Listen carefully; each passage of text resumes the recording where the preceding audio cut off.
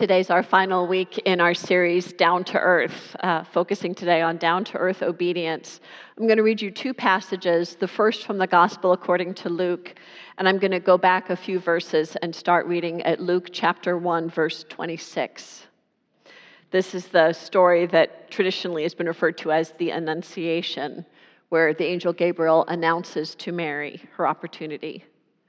In the 6th month, the angel Gabriel was sent by God to a town in Galilee named Nazareth, to a virgin engaged to a man whose name was Joseph of the house of David. The virgin's name was Mary. And he came to her and said, "Greetings, favored one, the Lord is with you." But she was much perplexed by his words and pondered what sort of greeting this might be. The angel said to her, "Do not be afraid, Mary, for you have found favor with God. And now you will conceive in your womb and bear a son, and you will name him Jesus. He will be great and will be called the Son of the Most High, and the Lord God will give to him the throne of his ancestor David. He will reign over the house of Jacob forever, and of his kingdom there will be no end." Mary said to the angel, "How can this be, since I am a virgin?" The angel said to her, "The Holy Spirit will come upon you, and the power of the Most High will overshadow you. Therefore, the child to be born will be holy. He will be called the Son of God. And now your relative Elizabeth, in her old age, has also conceived a son. And this is the 6th month for her who was said to be barren. For nothing will be impossible with God." Then Mary said, "Here am I, the servant of the Lord. Let it be with me according to your word." Then the angel departed from her. Our second reading comes from Paul's letter to the Philippians. I'm reading chapter 2, verses 12 through 15. Paul wrote, "Therefore, my beloved, just as you have always obeyed me, not only in my presence, but much more now in my absence, work out your own salvation with fear and trembling. For it is God who is at work in you, enabling you both to will and to work for his good pleasure. Do all things without murmuring and arguing, so that you may be blameless and innocent, children of God without blemish in the midst of a crooked and perverse generation, in which you shine like stars in the world." These are the word of God for all of us, the people of God. Thanks be to God. I ask you please to pray with me. May the words that I say and the reflections that go through all of our minds, may these give you pleasure, God, you who are our rock, you who save us. Amen. What are you trying not to do this Christmas? That may sound a little backward, but I bet you can come up with quite a list. Trying not to do. Perhaps you are trying not to forget someone who should be on your gift list, trying not to forget a family member or a friend who might be expecting a present. You really want not to mess that up. Perhaps you've been baking and you've been trying not to burn the cookies. Perhaps you are trying not to fall asleep when you're up later at night than you want to be, assembling the gifts that you bought that seemed like a good idea until you found out assembly was required. Or maybe you will be trying not to get into a political fight with that relative with whom you fight every year at the holiday table when you sit down together and you have very different views and you're going to try really hard not to get into a fight with that person. There can be a lot at Christmas that you try not to do. And so if you've been already spending a lot of effort trying not to do things, to avoid messing up or getting in trouble, you may come into worship today and see down-to-earth obedience and think, "Oh, great, now I get to hear about something else I'm not supposed to do. How else am I in trouble today?" Well, spoiler alert, we've got good news for you. Today is not about being in trouble. Today is about a very different view of what obedience is, and it's good news. Good news for each of us and good news for the world. Today, my first reading was from the Gospel according to Luke, and we heard about Mary, a very simple young woman who was engaged but not yet married, who was invited by the angel Gabriel to partner with God so that she would bear the Son of God into the world. It was an amazing request. It was daunting. I wish the Gospel according to Luke told us how long it took her to respond. If you read in Luke, it sounds like she said it immediately. Well, let it be with me according to your word. And that might be what happened. It's also possible she took a little while before she decided. It may have taken a little time before she said yes. But she did say yes. Or to put it in a different way, Mary obeyed. Reflecting upon Mary's obedience gives us a chance to see obedience in a different way. And I want to focus on 3 different ways in which we see obedience differently, and then spend some time in Philippians and see how that gives us even more depth to what it means to obey the God whom we know in Christ. The first thing that this shows us about obedience is it helps us rethink the way that we think about God. Too often we have a kind of scary father God in our head, and we have this idea of this God that we're shrinking from or trying to not tick off in some way. But that isn't the relationship Mary has with God at all. Just as Dan was saying in his children's time, that the God that Angel Gabriel tells Mary about is a God she already knows. They have a relationship. She trusts this God. This isn't a God who's waiting and watching for us to mess up. This is a God who loves us and trusts us and invites us. That's what we see in Mary's relationship with God the Father, someone safe and loving. It's not about the big scary God in the sky. It's someone who cares for us and is trustworthy. The second point that we see in this is how the calling is not a private thing.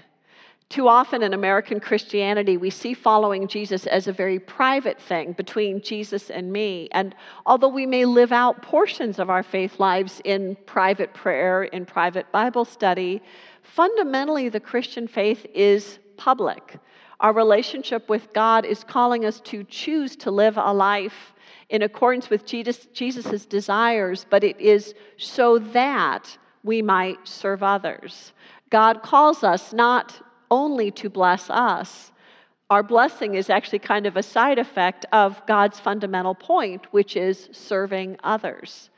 God doesn't call Mary fundamentally to bless her. He calls Mary because God has something Mary is needed to do, and that is to bear the Son of God into the world. It's not about Mary. And our Christian faith isn't fundamentally about us. It is how God works through us for others. Which leads to that third point, how our faith in Jesus leads us to ways that serve others, that are for the greater community. As I said, there may be a blessing that comes alongside that, but it is for others. And we see that for Mary. She hears this word, she marvels at it, she knows that her cousin Elizabeth is miraculously pregnant when everyone would have said Elizabeth was too old to bear a child. And she goes to that kinswoman, she goes to that cousin just to be reassured, to be in the presence of someone else who experiences the miracles of God. And when Elizabeth welcomes Mary, Elizabeth's baby, whom we know will be John the Baptizer, that baby leaps within Elizabeth's womb. The baby recognizes that Mary is carrying Jesus, the Son of God, who will be the Messiah. And Elizabeth marvels, how is it that the mother of my Messiah comes to me? Elizabeth is filled with awe. She too is carrying a miraculous pregnancy that is not about her. It is her carrying John who will be the harbinger, the forerunner for Jesus. These two women with miracle pregnancies, which will bless them, but will also be difficult, just as Elizabeth's pregnancy carried its own suffering with it and would carry the suffering of John the Baptist's early death. So Mary carries a pregnancy that is a blessing, but also brings with it suffering. Suffering for her and Joseph, her betrothed, who debated how to handle this unexpected pregnancy. Suffering that the Song of Simeon recommends, when after the baby is born and Simeon proclaims how God will work through this child, but then says to Mary, "And a sword will pierce your side also." There was suffering for Mary, blessing, but also suffering in carrying this child, a suffering she was willing to undergo for the sake of the world. So we're seeing something powerful about how obedience is not about cringing or hiding from God. Rather, obedience, in the words of Rachel Billups, the author of this chapter, says, is about being willing to say a big yes to God. So as we reflect upon obedience, we reflect upon what it means to say yes to God, to be a vessel to God, to allow God to use us. Which leads us back to that Philippians passage. I want to read just a couple verses of it again to you. "Therefore, my beloved, just as you have always obeyed me, not only in my presence, but much more now in my absence, work out your own salvation with fear and trembling. For it is God who is at work in you, enabling you both to will and to work for his good pleasure." This is one of those passages that drove the Protestant reformers crazy, this idea of us working out our own salvation. But this isn't a passage in which Paul is saying we save ourselves. That's not the point. We're saved by Christ, through grace, by faith, but it's not our doing. This passage is telling us that the saving is done by God in Christ, but we also work out our salvation by being willing to partner with God. Will you let God work through you for others to be blessed, for others to be saved, for others to experience fullness of life? And the invitation we receive over and over again is, will you let God work in you? And we are invited, like Mary, to say, yes, may it be with me according to your will. As I think of an example of obedience in our congregational life, I think almost immediately of last Sunday and the beautiful Christmas cantata that we enjoyed. It was stunning. I hope many of you were able to be here. It was stunning to watch our children and our youth and adults as they sang and played handbells and played organ and played piano and played keyboard and played guitar and played bass and played drums and sang their hearts out and led puppets. All of that came together in this amazing way. And we were all so strengthened and uplifted by that. Something happened in us, reminding us of the love and the grandeur of God. It was such a beautiful blessing. But behind that was sacrifice, was really hard work by our singers and our instrumentalists and our puppeteers, as they spent a lot of time, as they practiced, as they spent extra rehearsals during Advent, which is such a busy season for everyone. There was a lot of sacrifice that went behind the blessing that the congregation received in worshiping together in that way last week. It was a sacrifice that people were willing to give, but there was sacrifice to it. But all of us received that blessing and were strengthened, and our faith was renewed because of it. That's the kind of obedience to which God calls us. Last week, it was the instrumentalists, all the musicians, offering their gifts so that God could use them, that the whole congregation could worship. That's obedience. When I think of my own life of obedience, kind of the most dramatic example I think of happened in my mid-20s. I had been working in a university, and I began to feel stirrings within me that God wanted me to shift what I was doing, that I was called to some kind of social justice work. And so I resigned my position at a university and went through a long period of struggling and working various jobs and suffering, trying to discern God's will for my life. Eventually, I learned about the Mission Intern Program, a 3-year young adult leadership program through our United Methodist Board of Global Ministries. I applied to that program, and spring of the year that I was 27, I was accepted. I have a vivid memory of a particular moment in time when I was looking at a list of possible placements. I was looking at the list with a friend, and I gotta tell you, I looked at this list and I got so excited.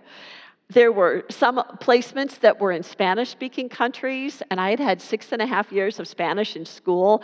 Maybe finally this would be my chance to become bilingual. I was so excited. And there were other placements that were in predominantly Buddhist countries, and I'd studied Buddhism in college. Oh, that would be so fun to serve in one of those places. Predominantly, I'd learned about Buddhist-Christian relations. This was going to be so great.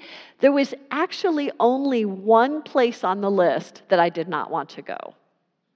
Jerusalem, working in the Palestinian-Israeli conflict. Ugh, I did not want to go there. I'd heard the conflict just was upsetting. It got everyone worked up. I had no interest in that. That was the one place on the list that I did not want to go. Fast forward 6 weeks, I get a phone call from my boss in New York, Ken Guest, who calls up and says, Jane, we know where we want to send you. He said, Jerusalem. And I said, Jerusalem. Yes, Jerusalem. Yeah, we're going to send you to Jerusalem. And I didn't say this to him, but what I thought, the one place I didn't want to go is the place you are sending me? Are you kidding me? But through the power of the Holy Spirit, I said, okay, yes. And I went to Jerusalem, and it was a profound blessing, and it broke my heart. It was amazing to work in the Palestinian Christian community. I learned so much. I developed close friendships with Muslims. It was the first time I'd had Muslim friends in my life. I learned about the Israeli-Palestinian conflict and could see concerns of all the different sides of that conflict, but also witnessed firsthand the incredible inequity in that situation and the oppression the Palestinian people faced. And it was an amazing experience. I was sent there specifically because when I came back, the United Methodist Women would be studying Christians in the Middle East as one of their study themes. And so I was sent so that I could come back and speak and write and be available to United Methodist Women's units, learning about Christians in the Middle East. It was an amazing experience. It was also heartbreaking. I was there during the first Intifada, and it was a very difficult and stressful time. I was evacuated from Jerusalem right before the first Gulf War broke out. There was a lot of suffering for me in that, yes, but also just the tremendous privilege of having been there. When I returned from that 1.5 years of service, then the next 1.5 years of my life were in Staten Island, going around and speaking, and I wrote for New World Outlook and Response magazines and did a lot of public work raising awareness of Christians in the Middle East and the Israel-Palestine conflict and Christian-Muslim relations, and all those things that I'd experienced in Jerusalem became available for that educational work, and it was such a privilege. And then I went to seminary, and I studied and was reading these passages in the Bible and studying it, and I had to stop myself from saying, I've been there, because we would read about Jerusalem, where I used to live, and we'd read about Bethlehem, where I used to have slumber parties with my friend Abir and her sisters, and Cana and Nazareth and Capernaum, and I had been to all those places, and I would think, how did I get to do all that?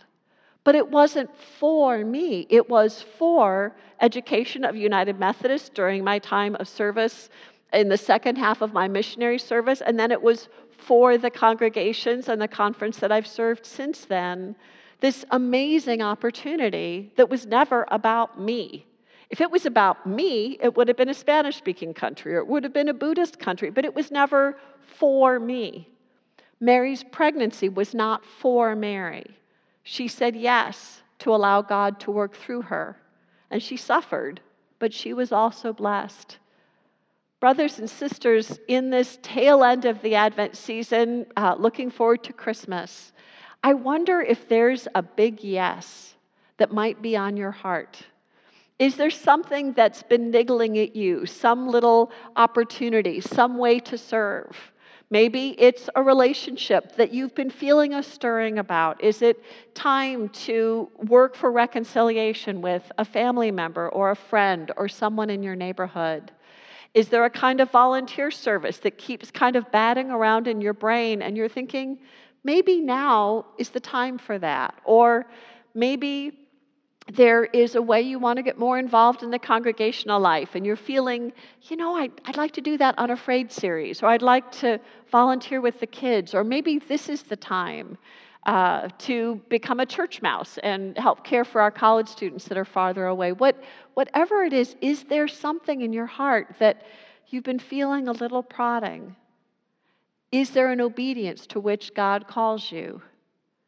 What good news it is to know that down-to-earth obedience is not about what we can avoid doing as we cower away from the angry God that we might tick off in some way, but rather that Mary's obedience shows us that we follow a God of love who invites us to obey by saying yes to something bigger than ourselves, something that may be a blessing for us ourselves, but is for others, that is a way that God will use us as part of healing and serving and saving the world. How are you invited to say yes this Advent season? Amen.